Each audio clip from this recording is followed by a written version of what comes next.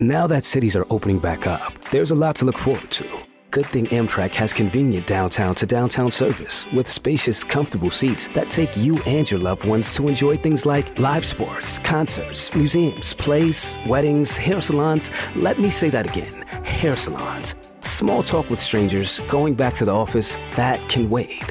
Ah, the city life. Just an Amtrak away. Find your route on the Amtrak app or on Amtrak.com. Sure, we have 30 seconds to tell you that drivers who switch to Progressive could save big. But then what? Well, there is a nice piece of stock music playing behind me that a talented composer worked really hard on. So let's enjoy it.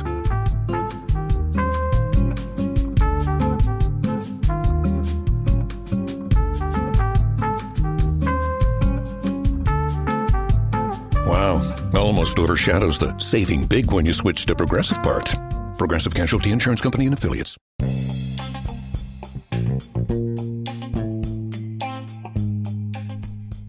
Hey, back again today. I am so pumped for you guys to listen to this podcast with Stefanie Gordon. Stefanie and I had a really great time in our conversation together, and it was our first conversation. I'd never talked to her before, which is really a first on the show. Usually I talk to people ahead of time, but I wanted to find somebody to chat with that I had known very lightly, but have never had a conversation with. And Stefanie was awesome. Learned so much about parenting, fitness, and wellness, New York City, and everything in between. I think you guys are going to really like it. Stefanie is currently a regional lead instructor for Club Pilates, in addition to working as a freelance content writer where she focuses on fitness and wellness. She is Stop Pilates certified, completed a mentorship in prenatal Pilates and Pilates for athletes at the Kane School, and is certified in diastasis recti recovery and pre-postnatal Pilates with the Center for Women's Fitness. Stefanie also has a certified personal trainer certification and corrective exercise specialist certifications through NASM. She earned an MA in education from NYU and a BA in English from the University of Delaware, where she ran Division I cross country. Hey everyone, I'm pumped to present to you Stefanie Gordon.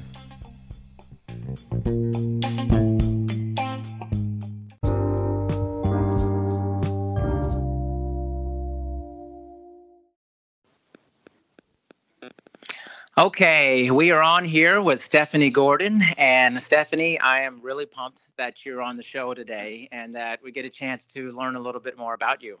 I'm excited to be here. Thank you for asking me to be a guest. Yes, and for my listeners, Stefanie and I really don't know each other, Nope. which is pretty much like most of the people I have on. I mean, I've talked to a few people ahead of time here and there, but I just like learning about people. And I was looking at Stefanie's background. I said, I would like to learn more. So that's where we're at. All right, that's where we're at, and we're going to see how this goes. Of course. I'm telling you, everybody who's done it, they're like, oh, this is actually a lot of fun. We went to places I did not expect we were going to go. Yes, I have no roadmap here, so I'm totally in the passenger seat, waiting to see what happens. We're just driving here. That's what we're going to do. We're cruising. So you are in the, let's say New York City area. That's kind of a broad term, right? Yes. So currently living in the suburbs, but 4 days after I graduated college in 2008, I moved to New York City and stayed there for 8 years. Then my husband's job moved us to Atlanta and then Weehawken, and now he's back in New York, so we live right outside the city. So tell me about, I think a lot of people have this kind of idea about New York City, and they think about Central Park and kind of this, Broadway and all this stuff. Yes. What has been your experience with it? Oh, the highest of the highs and the lowest of the lows. I think that is pretty typical of anyone that has lived in the city for a while. I moved, as I said, right after graduation. I'm from Delaware. I went to school in Delaware. So moving to New York City I was such a fish out of water, Darian. I was the person trying to buy a subway card and having to ask for help because I just didn't understand how public transportation worked. I mean, I was green. Right. Yeah. Right. And so was it daunting for you a little bit in the beginning?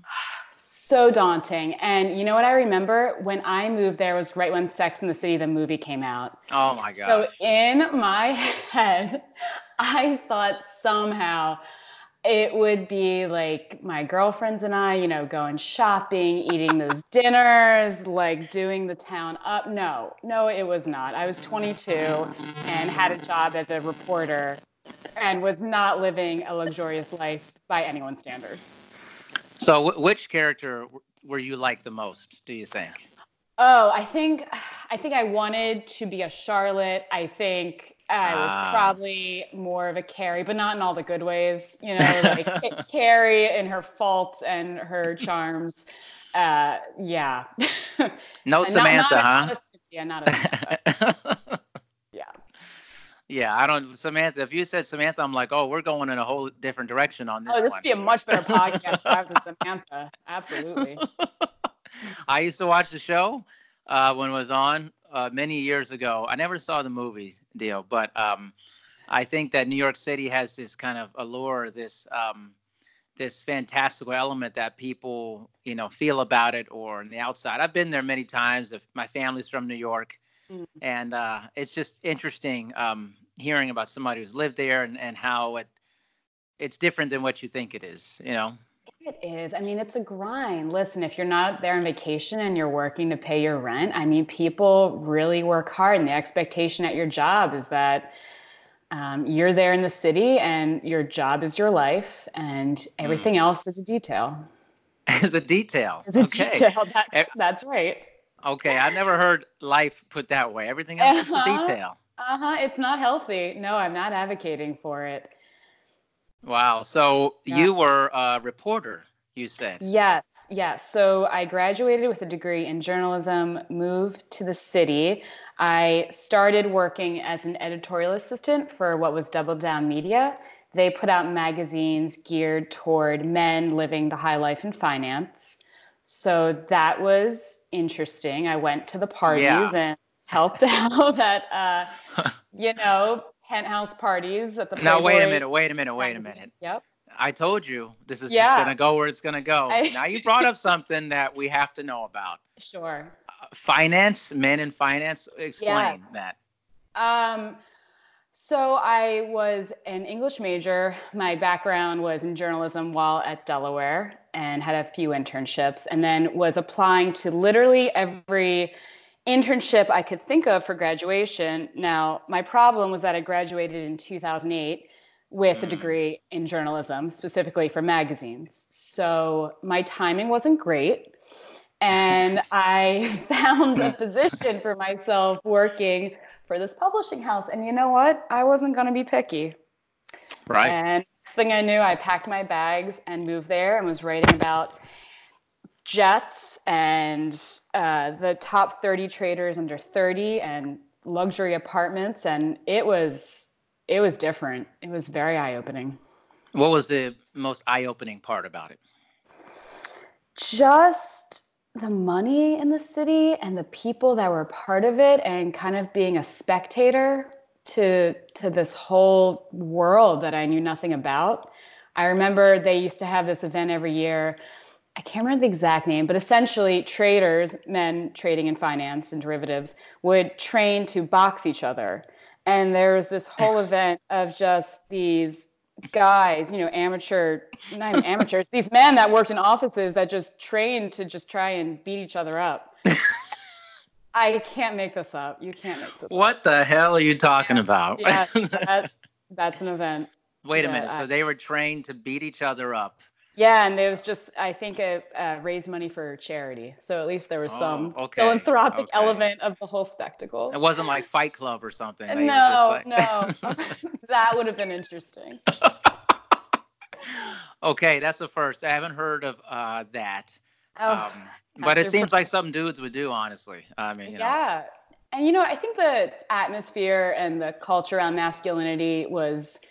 I think we're having a reckoning in the past year or two. I think even in 2008, though it's not that long ago, it was very different. I mean, perhaps as a man, you can comment on this more than I can, but I think just the way we saw gender roles and the way men probably felt they had to live their lives externally. It was a very different culture. So do you think, I will definitely speak upon that, Yeah. but do you think that things have changed because of different, how do I say this? Well, I'm just going to say it, different scandals and things that have come out, Me Too movements, things of that nature, has changed the way men are behaving or acting, or do you think it's something else related to that? Oh, I don't know all the factors. I think Me Too was definitely a massive part of the turn. I think things in general are just changing. I mean, I remember back then, off the top of my head, Victoria's Secret was still a big name brand and something that as a woman you wanted to shop at and aspire to. And now, I mean, if you follow their stock, it's not going well for them. I think just everything has shifted. Yeah, I would agree with that. I think, for me as a male, I've always been a different type of guy. So I think I have not ever really related with, I would say, your stereotypical macho male culture in a sense. I had talked about this on one of my other podcasts about when I was a collegiate athlete, and I did not do well with locker room talk and hanging out with guys who are talking about, what they did with women and stuff. Like, it just wasn't my thing. So I never identified with this, like, honestly, like wanting to like fight each other, box each other. Yeah. Like, I wouldn't participate in that. I'd be like, listen, I don't know. This seems foolish to me. I get you're raising money, but like, can't we do something else, like a mini putt golf tournament or something like that? Right. Or, Yes. like Crochet.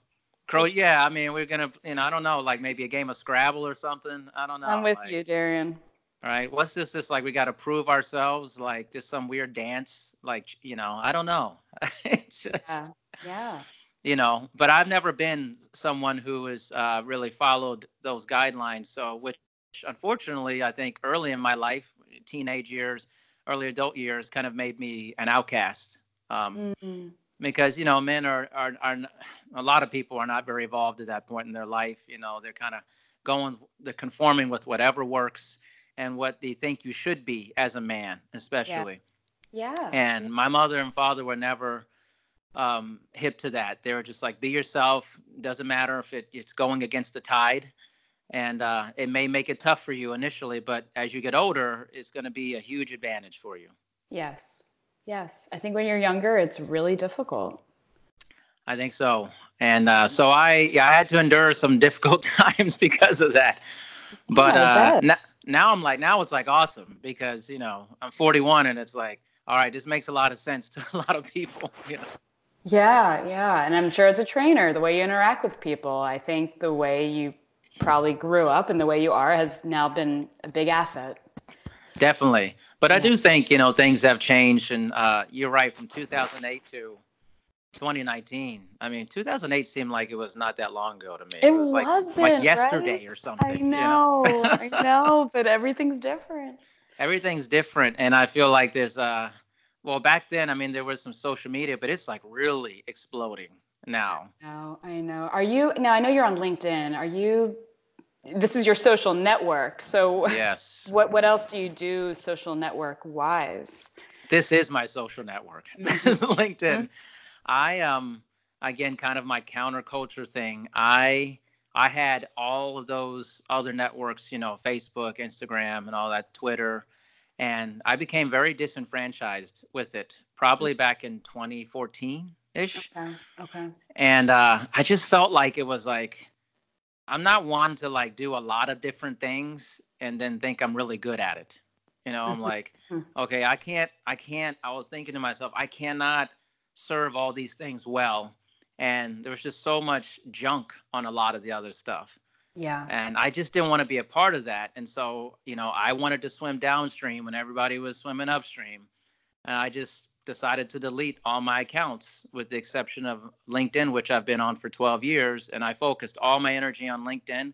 And it's been really good for me, I think, that way, because it's more professional. And I found people are more like myself on LinkedIn.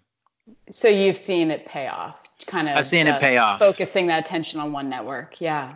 Yeah. I think that's life, though. I mean, you focus yourself on one or two things that you really love to do or you care about.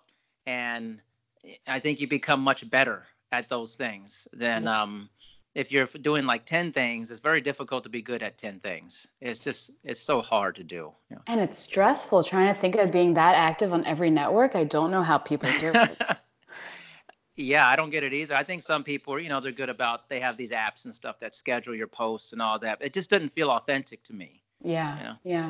And I don't want to post just because somebody tells me I have to post this many times a day. I just want to do it when I feel like I want to do it. And the podcast was a very natural outlet for me because I'm talking to people on the phone 6 to 7 times a week just to do it, to connect with them, learn about them, what's their story, because I'm just curious. And I was like, this is a way to bring people's stories to life, so. I love it. So, it's been a really good adventure for me, but I think I wanted to touch on, like you said, how things have changed. In your opinion, how do you think things have changed, drastically from 2008 to now? Oh my God. I think it's a lot better now. I think it's just so different. I think when I graduated and moved to the city and kind of seeing that landscape, I think people's priorities were very different and similar, but it was more about, I'd say right around that time, everyone wanted to be at the big dinners and the big clubs, and things were much more gaudy. And perhaps it was a circle I was working in, but there wasn't that much talk of social causes. And I don't think anyone was woke. I don't even think that being woke was a thing. Oh boy. And I was working in magazines, and it was very homogenous. I think people wanted to be diverse. I'm not saying it was, hearkening back to the 80s in any way, but there were not a lot of voices being heard and not a lot of attention being paid to what wasn't the mainstream. Gotcha. This whole woke thing is interesting to me. I'm pretty sure I've talked to nobody about this.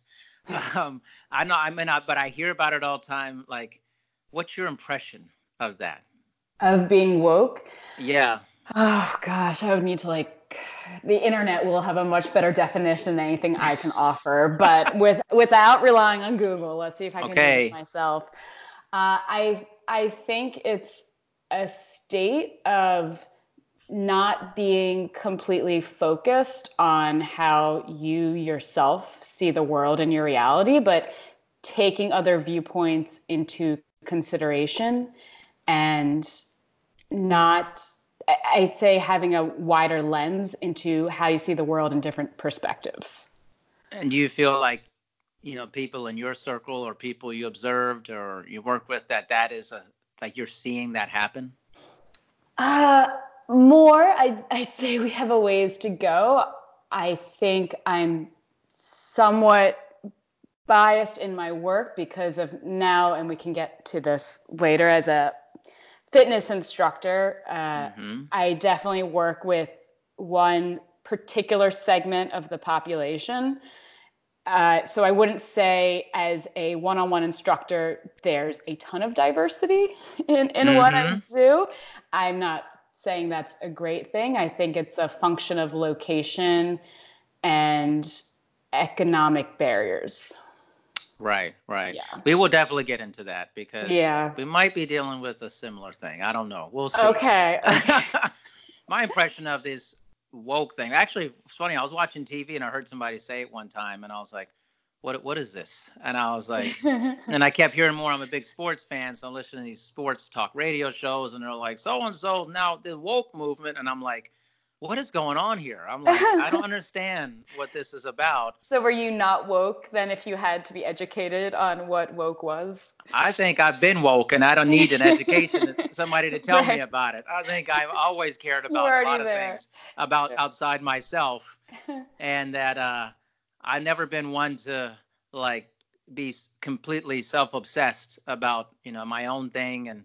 And again, another reason why I have this podcast is because I have always had this very innate feeling that I want to help other people. I want them to become successful, greater than me.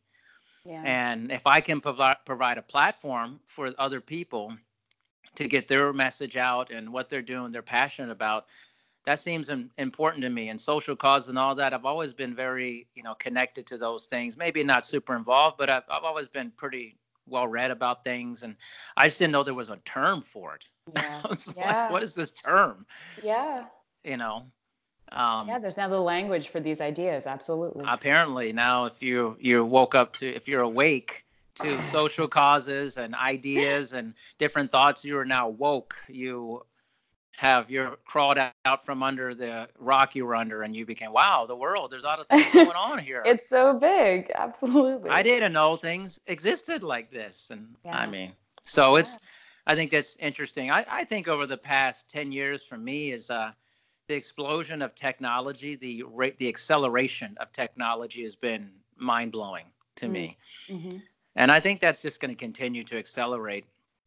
And I'm not sure what the outcome is on all of this, but no, me neither. If I could see the future, I'd be much wealthier. Let's put it that way. Well, I got to tell you what, I've heard some insane, crazy, semi-interesting ideas of where people think we're headed. I like to listen to podcasts quite a bit. And some of them have been, I think, really out there in terms of where we're headed, almost kind of like we're the electric caterpillar and we're creating the butterfly through technology and stuff. And I'm like, I don't know. But there's a lot going on, man. We're just accelerating so hard. Now, just what's the point of this social media? What's the point of what we're doing? Why are we constantly pushing so hard on this? I don't know. But it's good to talk to other people about it, I think. So yeah. Absolutely. So tell me about the life of a reporter. I'm fascinated by this. I have never talked to a person who told me they were actually a reporter. So after Double Down Media, which is the publishing house I had my internship at, I got a job for a big publication in finance where I wrote about derivatives. And my first day of work was the day Bear Stearns collapsed. And I remember walking in thinking, I wonder if this is going to be a big part of my job. And it was.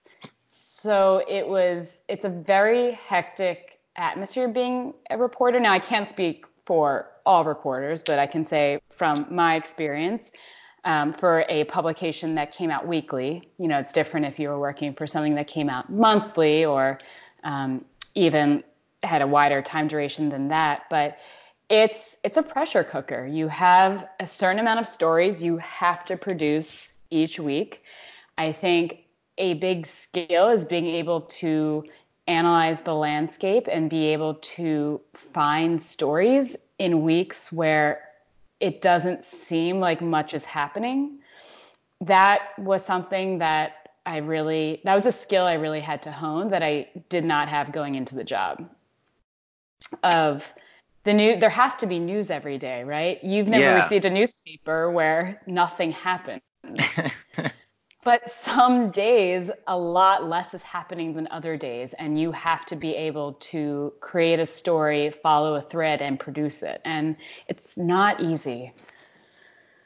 I can't imagine it would be easy. But I see how do you see the news cycle today versus when you were doing it? It's much. When I was a reporter and I was writing, I'd say about 7 to 9 stories a week. Not each story wasn't necessarily long, but each was a piece of the news. I'd say today it's even crazier. I've seen some job postings where you file multiple stories a day, all day, all week. And I think the pressure it puts on the news cycle and especially the writers is immense. But that's what people want. Websites don't get clicks and don't get popular if there aren't stories and traction and lots of movement. What's interesting, I think that parallels, with, current state and almost the influencer world of fitness and wellness now, where people are having to post constantly to maintain their notoriety or their following. And if they don't post constantly, then we see this dramatic drop off because people are like, I'm moving on to the next thing. You need to keep me entertained on a regular basis. Yeah. And I feel like that's been my struggle with all of it, is like, how do you have social authenticity online and not caving into the pressures of reporting your life on a regular basis to people, you know? Right. And I think maintaining that authenticity, as you just described, but also being consistent with it is very challenging. I think the consistency is a part that a lot of individuals that try to be influencers get caught up and give up after a while, right? Because Right. that being consistent in your authenticity, whatever that means, the consistency is the part that's hard. I agree. What's your take on influencer culture these days, as we're heavy into that right now? Yeah, I don't love it, but I'm like you, like I'm only on Twitter, and even that I took a break from after a while. It's so self-gratuitous, I think is how I describe it. It just seems so ugly to me. And I think from what I've been reading and hearing, that's shifting now from the big influencers with the picture perfect posts of, doing Pilates in front of a mountain. It's changing to being more of a authentic. Again, I use that word lightly because I don't like it, but I don't even know what other language to use for it. Authentic micro influencer, of trying to be more real, less, what's the word? Less perfect paint strokes and more of a real image of what their lives are. No, that makes sense. I've not heard the term micro influencer. That's new to me. It's interesting. It's always been a struggle for me, this whole thing, because I always feel like, actually, most people, I would say 99% of the people that I speak with, maybe it's just people in my circle or I choose to connect with or, end up attracting, they're not out there like that. They're so busy trying to work, trying to get themselves, pushing, moving forward, hustling and stuff. They're not spending time on these outlets like constantly. Yeah. They're working, You're working. I know. It's a balancing act, because I do recognize, as someone in the fitness world, how important it is. I just don't enjoy it, but I also know it's a necessity, right? I heard something the other day that made a lot of sense to me, because now I'm a Pilates instructor, but also doing some writing, and someone explained online that it's not that you have to love having a social media presence, but if it comes down to you and another person and you have the exact same skill set, the individual with a social network and a social media presence will win. It will give you the leg up. And I thought that made a lot of sense.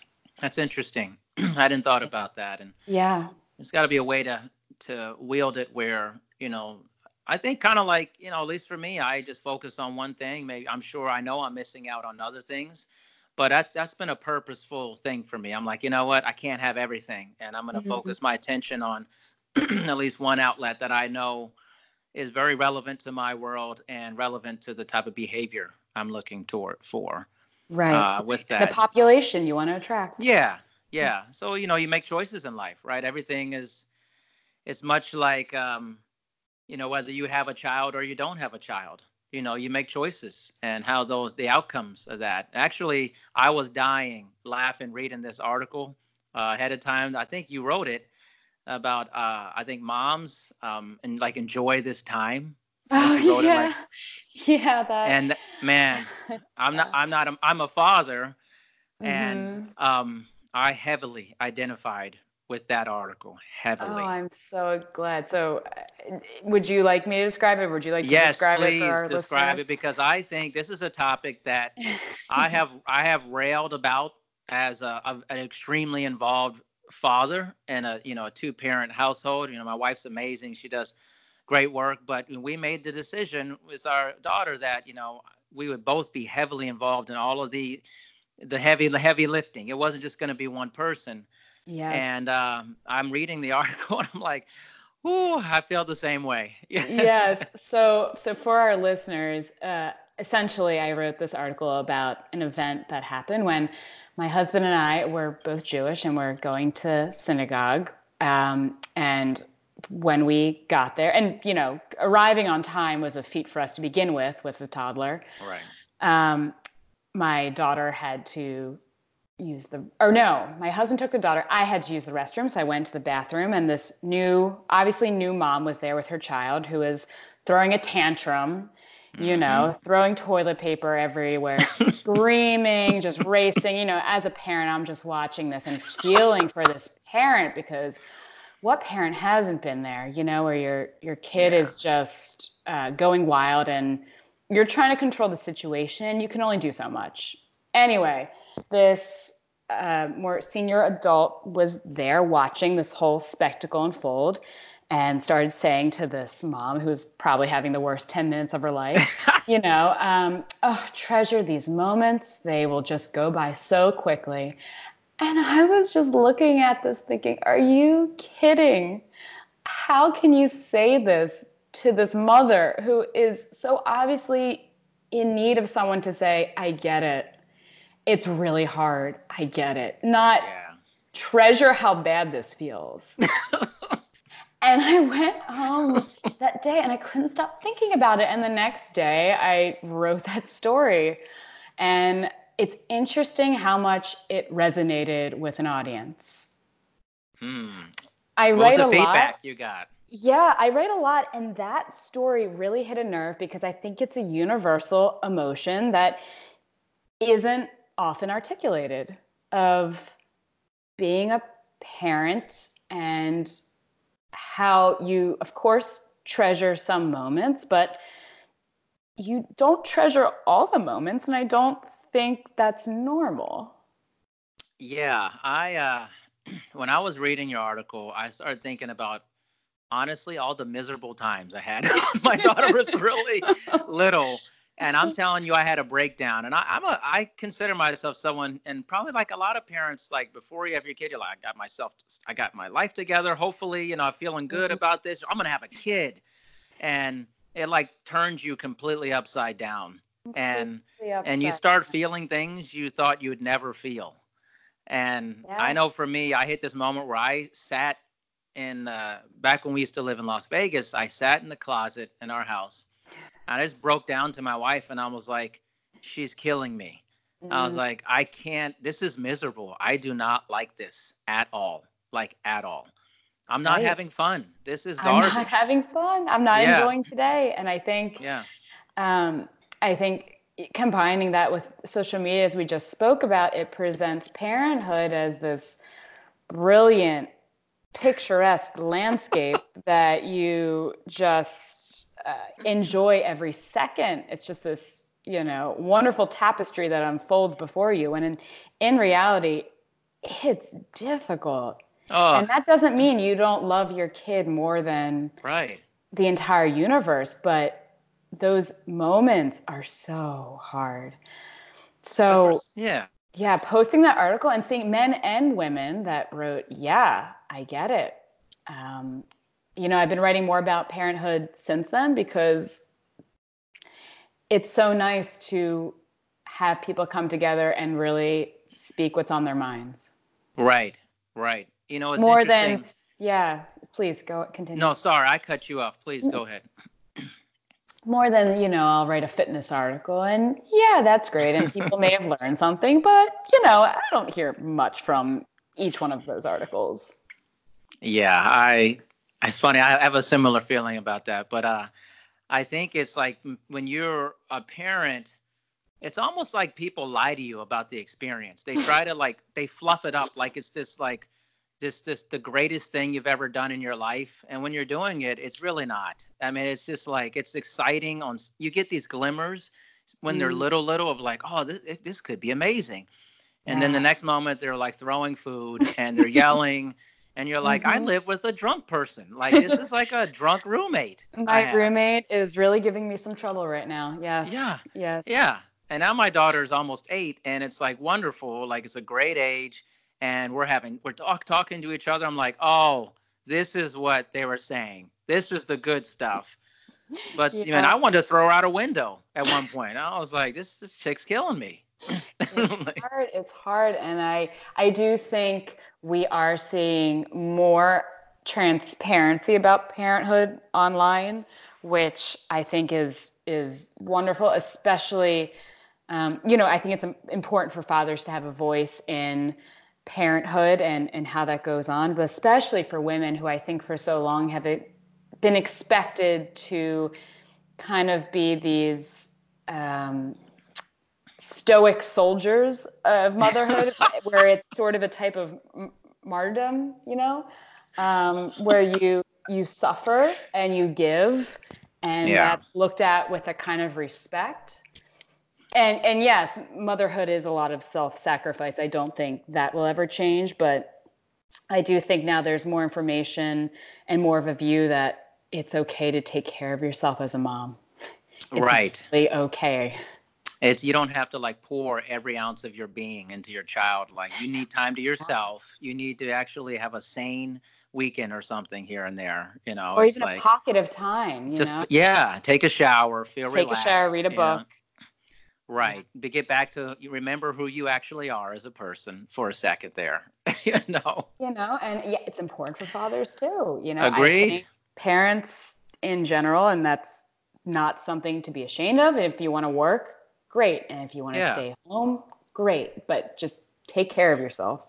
But let's not wear rose-colored glasses here and act like it's like amazing every second of the day. I mean, changing diapers was not fun. I don't care if you want to treasure that moment. No. I won't be treasuring that moment. There are many moments I'll remember, but that hopefully is not one of them. Right. So that lady saying that, although maybe she had good intentions, it's just you got to be aware of when people are struggling, they need a lifeline. They don't need you to tell them that stuff, They don't need to hearing that she should have treasured that moment probably made her feel terrible. Yeah. Because who would treasure that moment? No one would. No one should treasure that moment. But you get through with it to really savor the wonderful times. And they are there. Yes. They are there. It's just, sometimes you have to look for them a little. That's true. But it's just good that there's two sides to it. And people are more like, hey, this is difficult, and really think about it. Don't have it presented to you in this beautiful box. Like, it's just going to be amazing. And we're going to have these great times. We're going to play outside all day, and we're going to make things together. I'm like, no, you're going to be cleaning up that room. You're going to be trying to convince them to do, brush your teeth and go to bed. Please stay in bed. Stay in bed. Yes. Please. Yes. Oh. I'll do anything if you stay in bed. But I think it's great you're talking about this. I think a lot of people online and in the podcast world talk and kind of pretend like they don't have kids and how they present themselves. You know what I mean, right? Like I don't have kids. What kids? But then you go home and you're full on parent. I think it's great that you are acknowledging that part of your life. Yeah, it's a wonderful part of my life, but it's also challenging. But it's also one that has improved every year that she's gotten older, and every year that I have continued to do it, and I get better at it. It's like anything. You keep doing it. You hopefully get better. You learn the skills. You understand this person because you're learning about somebody that you know nothing about. Yeah. And then for the first, several years of it, you're not talking to them, and they're not talking back to you, and you're not having this great intellectual stimulating conversation. No. You're like growing into that with them, and it's frustrating. When you're doing It is. And just when you think you have things down, they change. So it's constantly back at square one of you learning. Yeah. Imagine if you had friends like that, like constantly became different people all the time. And you're like, what? Steve, I thought we were good. And I thought we had a good thing going. Right. It changed today, man. I'm different now, I'm like, okay. Right. So thank you for writing that article. It was wonderful. It was my pleasure. I love writing, and it's the arena where I'm most comfortable. So it was wonderful to have that be one of my first articles coming back and to have a good response. So what is the current state of your writing? Like how do you feel about it currently? Yeah, so what happened was after I was working as a reporter for a while, I really needed a change. I was very stressed out. I wasn't passionate about finance. It was not a calling. It was not a way in which I felt like I was contributing in a meaningful way, not necessarily to give back to the world, but even to myself. I didn't feel like I was utilizing my skills, and that's not a good feeling. If you're in a position where you feel like you're not relying on your strengths, it's you're like, what am I doing? Why am I doing this? Yeah. So I left that role and became a Pilates instructor and was teaching. And I've been an instructor for about 10 years now. And very recently, I realized that there had to be a way to meld these two worlds in which I felt passionate and felt like I was using myself in a way that I could entertain and educate. So right now I do content writing, specifically in wellness and fitness, where I freelance for different outlets, but also have clients where I write their blog posts. I help present businesses with a human touch, not just as these cogs in a conglomerate. Right. Oh, that's awesome. You got to combine both things that you enjoy doing. So what got you into Pilates? Tell me kind of your entry into that. Right. So during undergrad, I ran cross country and track and loved running, but was riddled with injuries for my entire collegiate career. I mean, it came from high school where I was running very well and was healthy to just one thing after the other. When I moved to the city, I kept trying to keep up with my mileage, but running on pavement in Manhattan, as you can imagine, wasn't doing myself any favors. Right. At one point, I was misdiagnosed with a foot fracture, and the only exercise I could do at the time to not put pressure on my forefoot was Pilates, and I fell in love. So that misdiagnosis was a gift in disguise. Did not realize at the time getting down subway stairs with a boot on my foot, but it brought me to Pilates. Awesome. And 10 years later, you're still doing it. 10 years later, I'm still doing it. That's right. Yeah. What do you enjoy about it the most? I really enjoy helping people and having them slow down their movements and realize there's power from stability and from focus and from engagement. And I think a lot of people, and I myself include myself in this population, just try and move and muscle their way through every movement. Mm-hmm. And when you slow down and you add breath and focus and intention, you feel so much better. You Definitely. Feel so much better. And that carries you through your day and how you present yourself in public. And it's really not just an hour of exercise, it's changing your life. And I really do believe in that. You know, I've taught other modalities before where I wasn't passionate, but I really do believe that Pilates changes lives. That's awesome. You know, I have a pretty long history of Pilates in terms of not actually doing it, although I've done it many times, just with hiring lots of Pilates instructors. And when I used to run a club in Las Vegas, and it was just such a popular service that we offered. And I feel like it's become very popular. And I've seen it grow tremendously in the past 10 years, at least in my experience. With it. Yeah, it's exploding. It's continuing to explode. And, you know, with big franchises opening Pilates studios across the nation, it's a chance for more people to experience Pilates. Whereas before, Pilates was developed to be one-on-one, which is very limiting to getting large amounts of people to try it. And now I think it's much more accessible, which is really exciting. So where do you see things currently in terms of fitness culture and wellness culture? What's your take on that currently? Yeah, I think we are seeing a move from, I think the boutique studios had a big moment. I'm not saying it's the end of them, but I do think we are seeing a movement into larger chains taking the boutique fitness elements and adopting them for more of a nationwide expansion. So, for example, instead of the Pilates studio that is a standalone or maybe has 2 locations with, 6 reformers for a group class, we're seeing big chains that can accommodate 12 people at a time, class after class throughout the day. So I do think that will spell trouble for some of these smaller studios that may have been able to charge $40 per class and sell out. I think that's starting to change. I'm seeing the shift myself in work. Oh, interesting. Yeah. That's an interesting point of view. I think it's something I share that I remember when kind of the boutique craze was going on. It was just everybody's opening up a boutique studio of whatever service, whether it's just spin, Pilates, yoga. And then I think it kind of caught the large commercial chains. They're like, okay, wait a minute. How do we leverage this trend?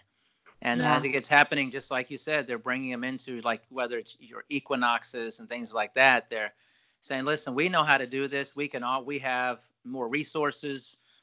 We have a bigger population to draw from. And then now they're even taking it where, Equinox has its own hotel and Lifetime is building its own residences. They're like saying, hey, okay, you want lifestyle, you want this convenience, we have the resources to actually do that on a large scale for people. Right. And another thing they're doing is you're seeing an opening of fitness centers in shopping malls, all these vacancies in shopping malls across America. Well, there's big spaces for rents that probably aren't too crazy. So you're seeing studios open there next to each other in some cases, which is always interesting. But they kind of like that because if a few high luxury, high expense studios open near each other, that will attract a crowd that will think, oh, well, maybe after my spin, I should try cryotherapy. And look, after that, I can get another service. You know what reminds me of maybe this is way off, but it kind of reminds me of food stalls in like a place where you go to, Hong Kong or something like that, or you go to a place and there's just like food stall after food stall after food stall, and they serve different or similar things. And I feel like you put all that in like a mall, it's like you're just going to each different studio across and go, which one do I want to do today? What do I want to eat today? Basically. That's exactly what it's like. Yeah, different variations of a similar genre. And will it work? I don't know. I don't know either. I'm not so sure if it's going to work. I think fitness is always reinventing. It's trying to reinvent itself, and wellness. And right now it's just it's becoming very celebrity driven and different brands, and it's very interesting time to be in the business. And I often kind of sit back and just look at things, and I have my own little niche, but I think part of that article I contributed to is kind of the virtual fitness space is becoming a very large thing. It is. I mean, thanks to startups like Peloton and Tonal and Mirror, now, I don't know what the sales are for each of those, though Peloton just had its IPO. I think people do see the ease of just rolling out of bed and walking downstairs and getting your workout on, or, working out the virtual trainer like yourself. I don't know what that's doing for us as a collective in terms of creating bonds and creating a network and having your workout be an extension of your social life. Right. I don't know what that's doing to us. I think that's something we'll have to see. I think it is something we'll have to see, but I think it somewhat parallels social media use. I'll explain, in a sense that I've read many articles, even from the creators of these large social media entities, that they're seeing that people are actually becoming exhausted with these large forum, large expressions of behavior systems that are out there, and that they believe the next thing or people are going to retreat into these smaller sub groups of communication. and that people are starting to say, you know what, I really want to just spend time with people I really care about, not the people that are out there in the cyberspace world. Like, maybe I do want to spend more. Maybe I need to be more selective. I'm kind of getting tired of just the pressure of putting stuff out there to all these people, instead of just being, I'm going to put stuff out there to people I go to dinner with, actually, or I spend time with, in person. And I They think, actually care about. Yeah, yeah, yeah. I see that coming. I actually have had a few people come on the podcast say, and I'm not sure I believe this, but they say they think we're coming to the end at some point here pretty soon. And I said, I don't know about that, but it's an interesting. Everybody I talked to is pretty exhausted about it. Right. I don't I think don't we're know. coming to an I don't end think of that's social happening. media. Yeah. Right. But things are going to change. Yeah. Absolutely. They always do. 10 years from now, I don't I don't know what it looks like, but it's not going to be Twitter and Facebook as we know it today. No, I not at think all. it'll be much more audio driven, which is, if you're in the podcast space, I think Mm-hmm. that's a really smart move. Um, I think it'll be more audio. I think written communications will still need writers, but it will be more spoken word. Yeah, I think you're right. And it's something I've really noticed, as I think people they want to get to know people more than just a certain number of characters in a space that you can put online. I say, what is Mhm. this person really about? And that's like, when I like to get to know people. And so I'm like, oh, I contributed to this thing. And Stephanie, I'm like, how do I get to know Stephanie better? Well, if I have her on my podcast, we'll have an extended period of time to talk, and I'll get to find out all these things that would take me so long to know about you in a Oh, different format. 100%. I mean, you have conversations on LinkedIn, you have conversations on Twitter, but there's not this rich context that you can explore. It's much more surface, or it's much more about networking, which it's hard to network in meaningful ways. It's hard to network Yes. and get to know someone without it seeming purely transactional. You said exactly what I think my previous person said, literally word for word, that exact statement. Right? I mean, networking is, and I've tried to do research on the best way to do it, but it can really feel icky. Do you know what I mean? Like, both of you are Explain.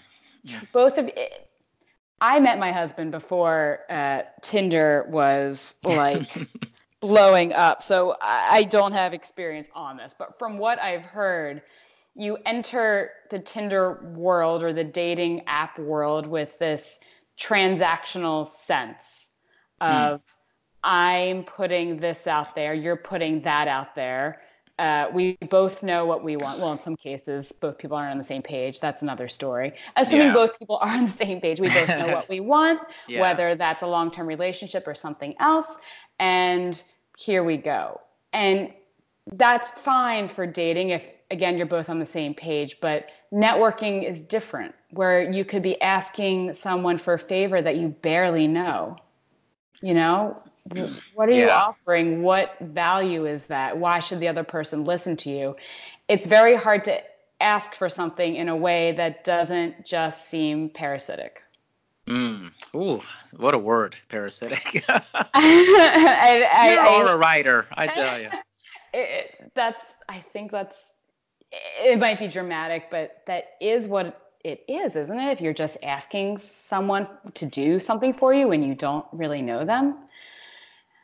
Well, what And is networking? I mean, I think if you ask somebody, well, what is it? They'd probably have some different definitions for it. yeah, I'm sure the ideal of networking is a symbiotic relationship where I scratch your back, you scratch mine, we both help each other out. And I think that can be the case, but I think the way that people often try to reach out on LinkedIn or DMs is not with that thought behind it. And it just comes off as very one-sided. So you're saying you think that the people are connecting in a one-sided way, and more of like, hey, I need this, give this to me, or help me with this, versus the more, hey, let's work together to help each other out? Exactly. Exactly. And Are people trying to just say, I deserve this, give this to me? No, I give people more credit than that. It's just the way that it comes off. Yeah, I think it's very difficult. Actually, and being on LinkedIn for 12 years, it was very difficult for me in the beginning to figure out what to do. Mm-hmm. And I just struggled with it. I was like, man, I don't know what I'm doing here.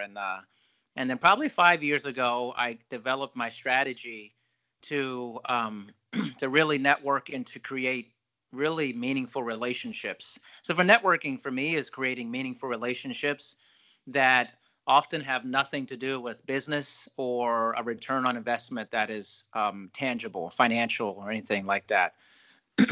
Because I wanted to take that pressure off of it, and for myself and for other people. So, my strategy has been, I see something, I see a profile, anything that I like, I connect with the person for them to, become a connection of mine, and then try to create just a very nice conversation. Try to be nice. How you doing? I hope you're having a great day. How can let me know if I can assist you socially, emotionally? I know it sounds weird because people are like, I don't know this guy. Why is he trying to help me? But then you got to go through a bunch of people to get people who are actually like, well, what is that about? And then over the course of time, you start creating these really meaningful relationships. And then I personally started, when I would talk to people on the phone, then I would refer them to like 10 other people that I knew that were just wonderful people. And I'm like, the purpose of this is not to talk to them about your business. The purpose of this is to just know 10 other people who are amazing people and just get to know them for that. But I think the difference there is that you put in the time. Yes. And I think many other people that are trying to network are rushing. And that's, I think, where the disconnect comes in of, I don't know you. We've never had a conversation. I mean, now that we've spoken, if you asked me for a connection or asked me for a favor, it would seem very organic. I'd say, oh, I know Dr. Darian. He wants a favor. It would make me feel great to be able to help him. Right. But if we had never spoken before, I'd be a little off. But what's going on? I mean, I guess weirdo. I mean, like, right, and I think that happens all the time, every day, and it comes off as disingenuous. I agree, which is why my focus has always been trying to get to the phone call with people. If I can get somebody to speak on the phone with me, not about my business, just to chat and get to know each other, it's like disarming a bomb, and I'm disarming people. And say, hey, listen, I'm not like a bot online. I am a real person, and I want to have a significant conversation with you. And it's almost like networking is like dating, like what used to be dating for me. I've been married 15 years coming up here, and it's you're really spending the time and getting to know a person. And I think you're right. It's, do you want to spend the time? Do you want to have a phone call? Do you want to take a chance and see what this person's about? And for me, it's always, if I can have these conversations, and now with podcasting, is people will remember me. They'll go, you know what? I have an opportunity. Somebody actually talked to me. People like to do business with people that they feel comfortable around, they like, and they go, you know what, this person, they made me feel a certain way when I talk to them, and I trust them. And building trust is a big part of networking. But I agree with you. It's the time element that people struggle with. Time, and people don't have time. I mean, I think people do have time, but people make time for what they want to make time for. Yes. What's their priority? Right. And I think that's not an area of investing in new social connections where this person may or may not help you. There's no guarantee, and there shouldn't have to be, of just getting to know someone purely because we're both on this planet and we work in the same industry. That doesn't happen a lot. So I give you a lot of credit. Thanks. But it's a slow process. I think if, like, a lot of media that I've noticed sometimes, and maybe this is what people are doing, they're putting out purposely controversial media to create a stir. And even if it's negative, they're getting publicity, they're getting attention from it. Right. And I don't like that. Like, I'd rather not get the attention that way. I'd rather take my time one by one. I'm speaking with you today. I'll speak with another person another time. And we're just over time and building this very meaningful network of people. Yeah. But then again, people feel like, hey, I don't have time. If their kid's throwing a tantrum in the bathroom, they're like, I can't deal with this network. I'm trying to stay up my head above water. I'm trying to, take it 1 hour at a time. Absolutely. I'm not trying to make it to this evening, you know. Trying to make it to dinner. That is the story of my life right now. Oh yeah, you're deep in it right now. Oh yeah. But it's, yeah, and trying to work and having, whether it's family or other relationships outside of work, balancing those is always a challenge. Yeah, I think so. Which is interesting now that we have with the social media uses, people are giving a lot of time to that, though, even with all of that. Yeah. So it's like you're making decisions, you're making choices in life. So I'm interested in fitness culture and where that's going and the choices and people are making. Like you said, you might put out some fitness-based stuff and you're not getting a lot of feedback about that. Why do you think that is? Well, it's not that I'm not getting feedback. I think the niche population of these articles are geared toward probably, I hope, pick up something of value and go about their day. But those aren't the topics that unite groups of people to talk in an animated way, unless someone really is excited about posture and Pilates and the neutral spine. I don't think those are the topics that incite groups. I think topics with a more universal appeal that you can relate to no matter your background, no matter your vocation, just that reflect on the experience of being alive today. That's where people come together. Right. Not specific industry related items. I think that's the struggle, though. It's like you want to put out something really amazing and you think, man, this is going to garner, it's going to help a lot of people. It's going to garner the attention that's positive. And it's just such a small segment of what people are doing versus parenting, which is like a universal thing for a lot of people, is a huge swaying factor for people, and because they're feeling it on a regular basis. I think for articles, if going viral is something that someone wants to do, or have an article with a lot of clicks, it has to be, I've heard this quote before and I can't remember off the top of my head, but specific enough to provide value, but universal enough to have broad appeal, where if you're writing an article about virtual fitness, well, how can this relate to more people? Why should people care about this? That's the hard part about writing. Writing the information about what you know is the easy part. Making it accessible to a lot of people, that's where the challenge is. What's interesting, I think, what you said about that is, I think it parallels to people's physical fitness or their activity. Fitness is something like, you're in the profession, I'm in the profession. It's like natural to us, what we do. But for a large percentage of Americans, it is not what they do on a regular basis.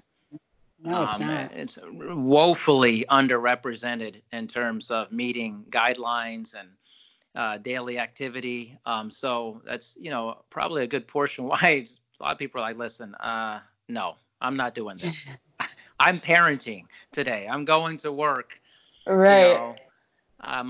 Dealing with bosses who are bad or whatever, financial implications for things, it's those universal. I had a behavioral finance guy on the other day, and I think that episode in my mind will do well just because I think it's such a hot button topic for people, their finances and financial advisement and retirement and life insurance and all these things that you're thinking about over the course of your life, Right. And I think finance as well as fitness, no one wants to feel bad about themselves after consuming your content.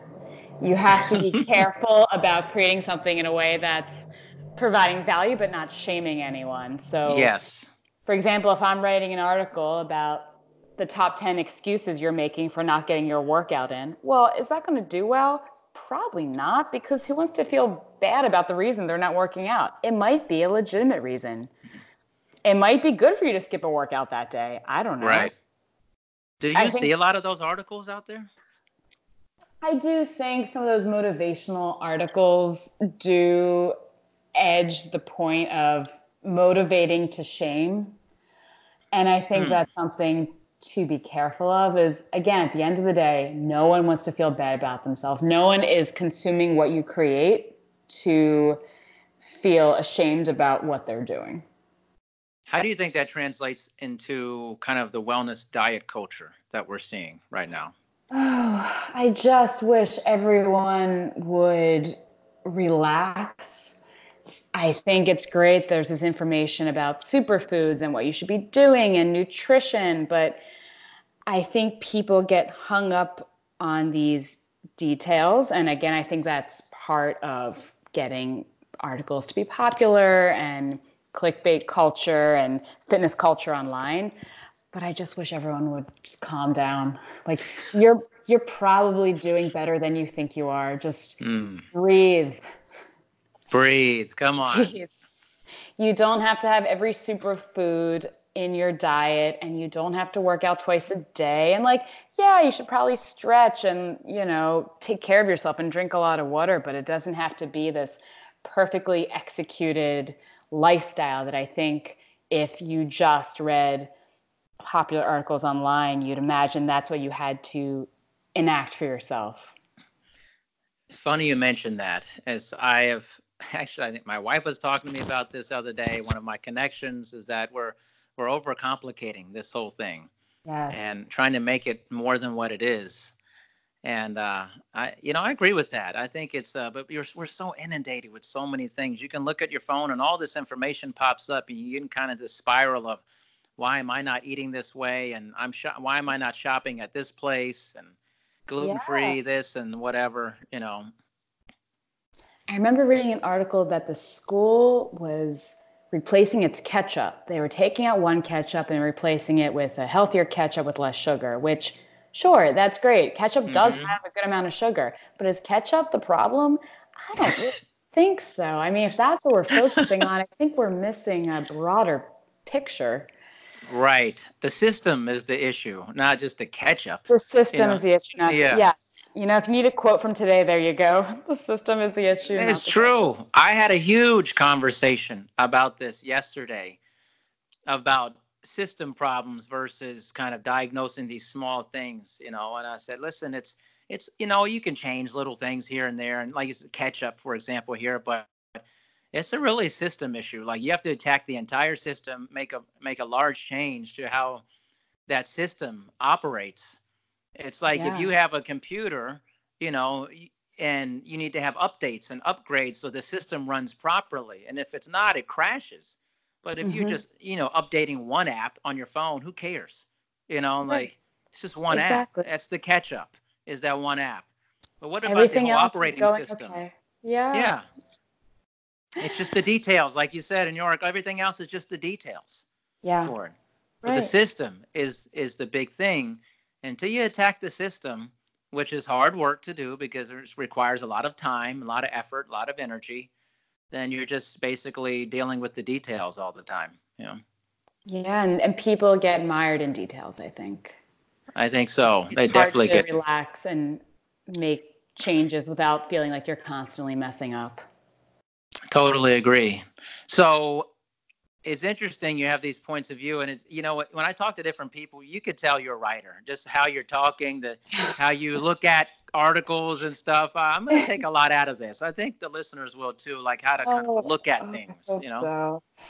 Yeah, I think it's just my background. I think language shapes a lot of our thoughts, and realizing what you're getting from whose content you're consuming and what it's saying, how the wordage is, how it's making you feel. I think that's all really important. And also to be aware of where you're getting your news. And is this making you feel better? Now, I'm not saying don't consume news. No, we should be informed. I don't want people to misinterpret this as, she's saying we should ignore the news or anything that makes me feel bad. Just ignore it. Yeah. No, be aware of what's going on. But in terms of the information you're getting about your diet or your exercise, just be critical and be a scientist in terms of how you're analyzing it and seeing who's writing it. That's awesome. Awesome advice. So you were in the city and now you're in the suburbs. So take me Yes. to where you are at in your life currently, living in the suburbs outside the city. Yes. Oh, I, for this point in my life with a child and a large dog, I love it. I grew up in the suburbs. I'm not a city girl at heart, so that was Mm. just a weird aberration in my life of living that way. I I think I'm learning out here that I'm actually getting more done work-wise than when I was in the city, which is totally unexpected. But I think for me, the less frenetic pace and having time to breathe and analyze and think, having time to think without this looming ridiculous rent coming towards me that I had to think about every single month. I think that's made a big difference in terms of me being able to be creative and create and write without expectation. And it's really made a big difference in how I've advanced my career. That's wonderful. That's Yeah. awesome. I think there's this, at least what I've seen. I obviously I wasn't in as big of a city as New York City. I was in Las Vegas, which is a growing big Mm-hmm. city. Mm-hmm. And we moved up here to Blaine, Washington, right on the border of Canada, and a 5,000 person town, really tiny place. Wow. And there's this almost Hemingway-esque feel to it, this Mark Twain feeling to it. Mm-hmm. And there's this sense of like freedom in your mind to just, be next to the ocean and see the mountains. And I do think it gives you more time to have more perspective and more creativity in that sense. Yeah. I mean, look, do I miss the nights out at a restaurant opening or the ability to just take a subway 3 stops to hear a writer talk about their latest book? Of course, of course. It's not that you don't sacrifice by moving out somewhere like this, but I do think it gives you space to think and breathe and not get lost in feeling like you have to be working on the next best thing. And, New York City especially, it's very easy to get caught up in what everyone else is doing and finding the next best thing. And I think the next best thing exists in work, in dating, in your life. It's hard to let that go. And I think being somewhere quieter, it's easier. It is for me. I know it's not for everyone. Some of my friends who are still in the city can't believe I've moved out to the suburbs, but it's working for me. They're like, what are you doing? They're like, what are you doing? Why did you leave? Well, the dinner parties, what are you doing? Exactly. And look, they're great. I'm not going to say it's always perfect out here, but overall, it was the right move for me. Yeah. Well, I think for any person, it's what works for you and your family. Right. Is really important. And I'm really thankful you've given me the time to just chat with you, This was so much fun. See, there's no planning for this. What's also funny is I'm so used to running interviews. It is, it's very different for me to be on the other side of it. So thank you for that opportunity.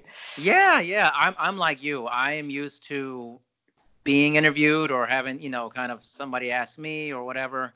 And I like it much better being on this side of the equation. Yeah. Oh, 100%. 100%. Right. You're like kind of control the narrative. You know where you're going with everything, Yes. Yes.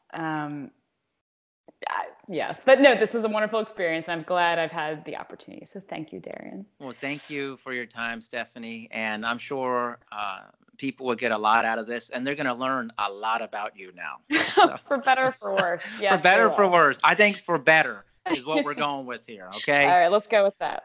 All right. Thank you for your time. Thank you. All right. Now. Bye. Sure, we have 30 seconds to tell you that drivers who switch to Progressive could save big. But then what? Well, there is a nice piece of stock music playing behind me that a talented composer worked really hard on. So let's enjoy it.